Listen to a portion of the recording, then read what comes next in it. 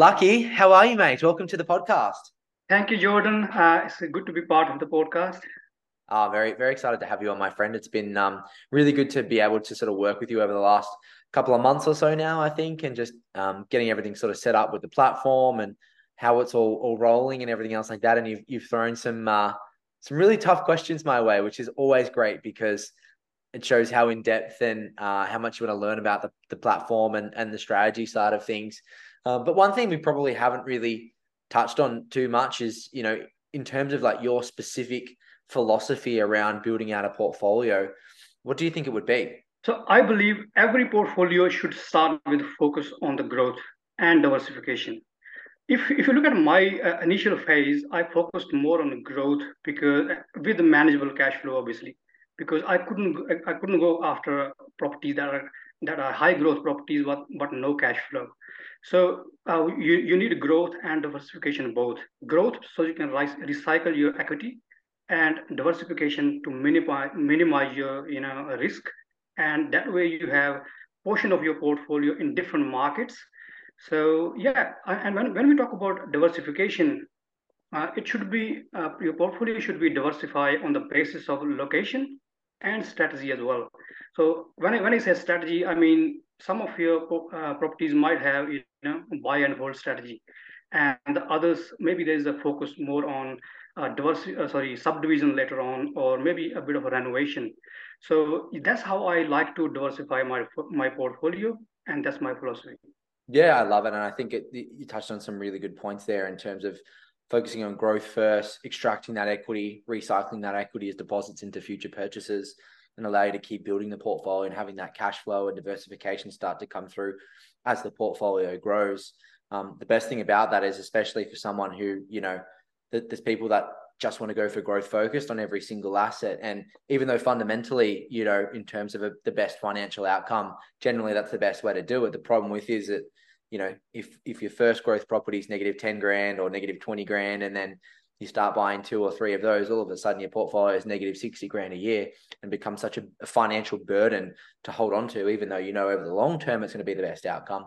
As we start to scale and build out the portfolio, we do need to start to offset some of those negative impacts as well, have a little bit more cash flow coming through, diversify across strategies, diversify across locations, as you mentioned, and allow the portfolio to support itself and underpin itself in different areas. That's right. So I suppose this is one question I really love asking is, if you were to go back and tell young Lucky some tips around sort of building out a portfolio, what would you go back and tell yourself if you could? Yeah, so I think it's very important to build your A team when you're starting out. When I say A team, you need to have a very good broker on your side. At the same time, you need to have an investment savvy accountant. And if you are new to property and you never really done any research on the property and you don't know how to do it, then a buyer's agent is equally important. So yeah, building your team is very important early on. And I think second thing is also understanding your cash flow. In my case, I understood the high level cash flow, but I didn't really dig down into like a cash flow properly.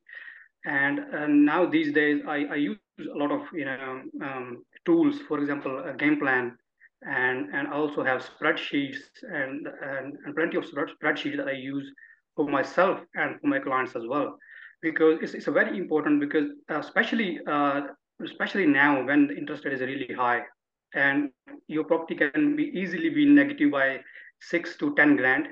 And even though it looks like property on the surface level is not going to be, for example, let's say we're talking about $500,000 property renting at 550. On the surface level, it looks like a good cash flow, but it's still going to be negative by $5 to $10,000 depending on your deposit. So yeah, I think building your team and managing your cash flow is very important. Yeah, you made a really good point there. It's funny. So often I hear the phrase investment savvy mortgage broker used in our space. And I think it's so important to have a broker, if you're building out a portfolio, to be investment savvy and understand the inner workings of extracting equity and, refinancing and cash flows and everything else like that. Because again, it's a game of finance, really. It's not a game of property. But you said an investment savvy accountant, and I think again that's something that's so underlooked. I think it's so easy for everyone to go, oh, accountant does the same job. It's Mr. Taxman. He figures out the best outcome in terms of tax time. But when it comes to building out a portfolio, there's many different structures you can purchase under. There's many ways that you can alter your cash flows, put them under different entities, have those entities financing themselves. So I think having an investment savvy account is super critical, along with, of course, the rest of the A team that's in there as well.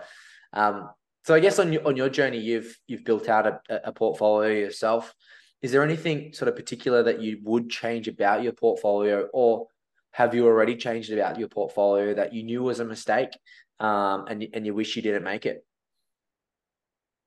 Yeah, I think when I started building my portfolio, I bought my first property in 2015 and that settled in 16. And I bought two more properties in the same year. And I think that was kind of a mistake because I bought too many properties too quickly. And then I didn't really understand the cash flow because I didn't have the chance. I just bought all the properties all together. And that was one of the things that I think I should have worked on. But I had my own, uh, own thinking behind it because I was working two jobs at the time and I didn't want to continue with the two jobs. So I thought I just gonna buy as many properties as possible while I'm working two jobs, so that way I can quit one. But I think that was kind of a mistake, and I'm really careful with with I'm really careful when now clients come to me and they want to buy multiple properties within short span of time, and I make sure I work on that. And I think that was one of the mistake. And the second one, the structuring. So that's the reason why I mentioned that investment savvy accountant, because if you have a good accountant they can give you ideas like how you can maximize your borrowing power later on and how you can maybe minimize your risks. So there are options like maybe setting up trust structures or maybe company structures, whatever is suitable to anyone's personal circumstances. But yeah, there are many things that we can do to protect ourselves. So I didn't set up any structures. I just bought first few properties on my personal name, and that's the thing. Probably I could do better. Everything else, I think I couldn't have changed anything else. I focused on growth properties in the on early on and with a good cash flow. I think I did a great job there. I didn't get distracted by spookers offering off the plan, apartments, coming up with all those, benefits like depreciation and all those stuff. So I think I did a pretty good job there. And yeah, nothing much I would like to change, but these few things. No, that's great. I think that you've touched on some good points at the end there in terms of other mistakes or common mistakes that most people make. But I think for the listeners who are tuning into this and haven't bought their first property yet and might be in that same position where you just want to get into as many as you possibly can, Lucky made a really, really good point. Um, as soon as you get that property bug, you just have this rush that you want to get into as many properties as you can. Lucky just mentioned that he went through it. I went through it with my portfolio as well. I just had this bug and this hunger deep down to continue to buy properties. But at the end of the day, we're all kind of limited by our borrowing capacity and we can only ever borrow so much. And obviously, if our income increases, that will change. But what that really means is because we're all limited, what we really want to do is just buy the best possible assets that we can with the money that we've got. And sometimes that means that, yes, we do have to get into the first one, might be a bit of a stepping stone property. And then it's not about, well, how quickly can we rush and accumulate and build these things?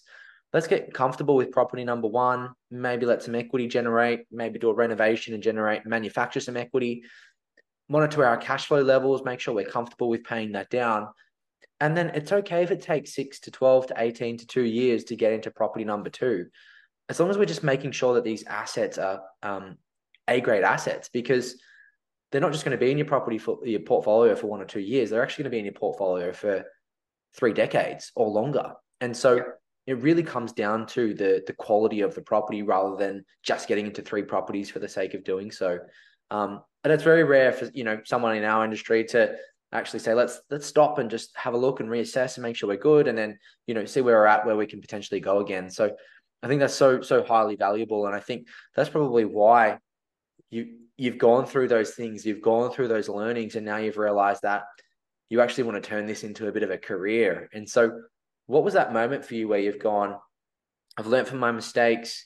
Maybe there's some other people asking you about property or something like that. And then you've gone, okay, well, how do I turn this into my passion into a business and help other people on their portfolio journey as well? What did that story look like for you? Yeah, so it started with because I wanted to expand my portfolio further. So I built a portfolio around 4 to 5 million working on in a retail job. And I knew if I want to expand my portfolio further, I have to increase my income some way. And I was always looking for different, avenues, different businesses. I started multiple businesses. Like I started e-commerce business and import and export, and then I thought if I need to build my portfolio to 10 million, which is my goal at the moment. So I want to build my portfolio, take my portfolio from 5 million to 10 million within a reasonable time, like 5 to 10 years from now, while keeping the LVR around 50%. So that was my goal. So I thought I have to do something about it. And then I was looking for options. And then I thought about it, what I'm good at, and then my friends and family suggested me to maybe look into being a buyer's agent, because prior to this, I actually helped quite a few friends and family. I actually, that's the second reason why I joined, because I spent a lot of time helping my friends, families, and colleagues going on inspections, and sometimes spending 4 or 5 hours working for free. So I thought it would be a good chance for me to maybe monetize this and expand my portfolio at the same time. So that was a couple of reasons why I thought I would probably give it a go.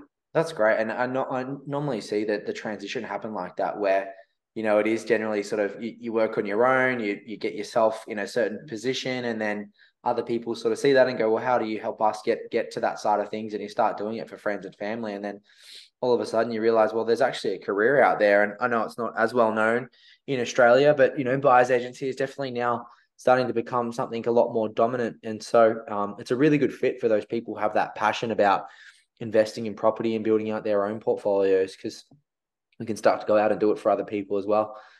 Now, as I always say, there's 1,001 of them out there, but if you had a favorite property one-liner, what is it? Yeah, so I do read a lot of property books, and when I started, I actually got my citizenship in 2013, and I bought my first property in 16. So there was 3 years gap when I was researching property market, studying and reading as many as books as possible. One of the book that I read early on was Zero to 130 Properties by Steve McKnight, and that was one of the books. So I always reading books and or something like that. So yeah, I don't know where I got this line from. So if it goes like this: so if you buy the right property in the right market at the right price, you will generally do well out of that. So it doesn't really matter if you buy $5,000 under market value property or you overpay $5,000 in the long run. So I mean, if you go 10 years back, any property that you buy, doesn't matter if you buy under market or market, you generally do well. So that's why if you buy the right property in the right market at the right price, you will do well. Yeah, that's great. That's And my I favorite think it's line. correct. And it's one of those things that commonly goes around. A lot of people talk about buying under market value or getting a discount on the property. And truth be told is, a great property is never going to go for a discount, because there should always be demand for it. And so as long as you're buying in the right market, buying the right property and buying at the right price, now that means you're not paying, significantly over. And in some cases, it's okay to pay a little bit over to get the right property, to secure the right property. You tend to do well, and people have done well over the last 30 years. The Australian average growth rate in the property market is 6.8%. And so, that means that there's properties that have performed, or half the properties have performed under that, and half the properties have performed above that. And, if we just pick the right property in the right market at the right price, hopefully we're above that. And, it's been a good 30-year journey, and we've seen that in the property market. So It's a great one-liner, mate. I absolutely love it, and it's been a real pleasure talking today, Lucky. So thanks for coming on the podcast. Same here, Mike. Thank you for giving me the chance to talk to your audience. No worries. I'll chat to you soon. Thank you. Bye.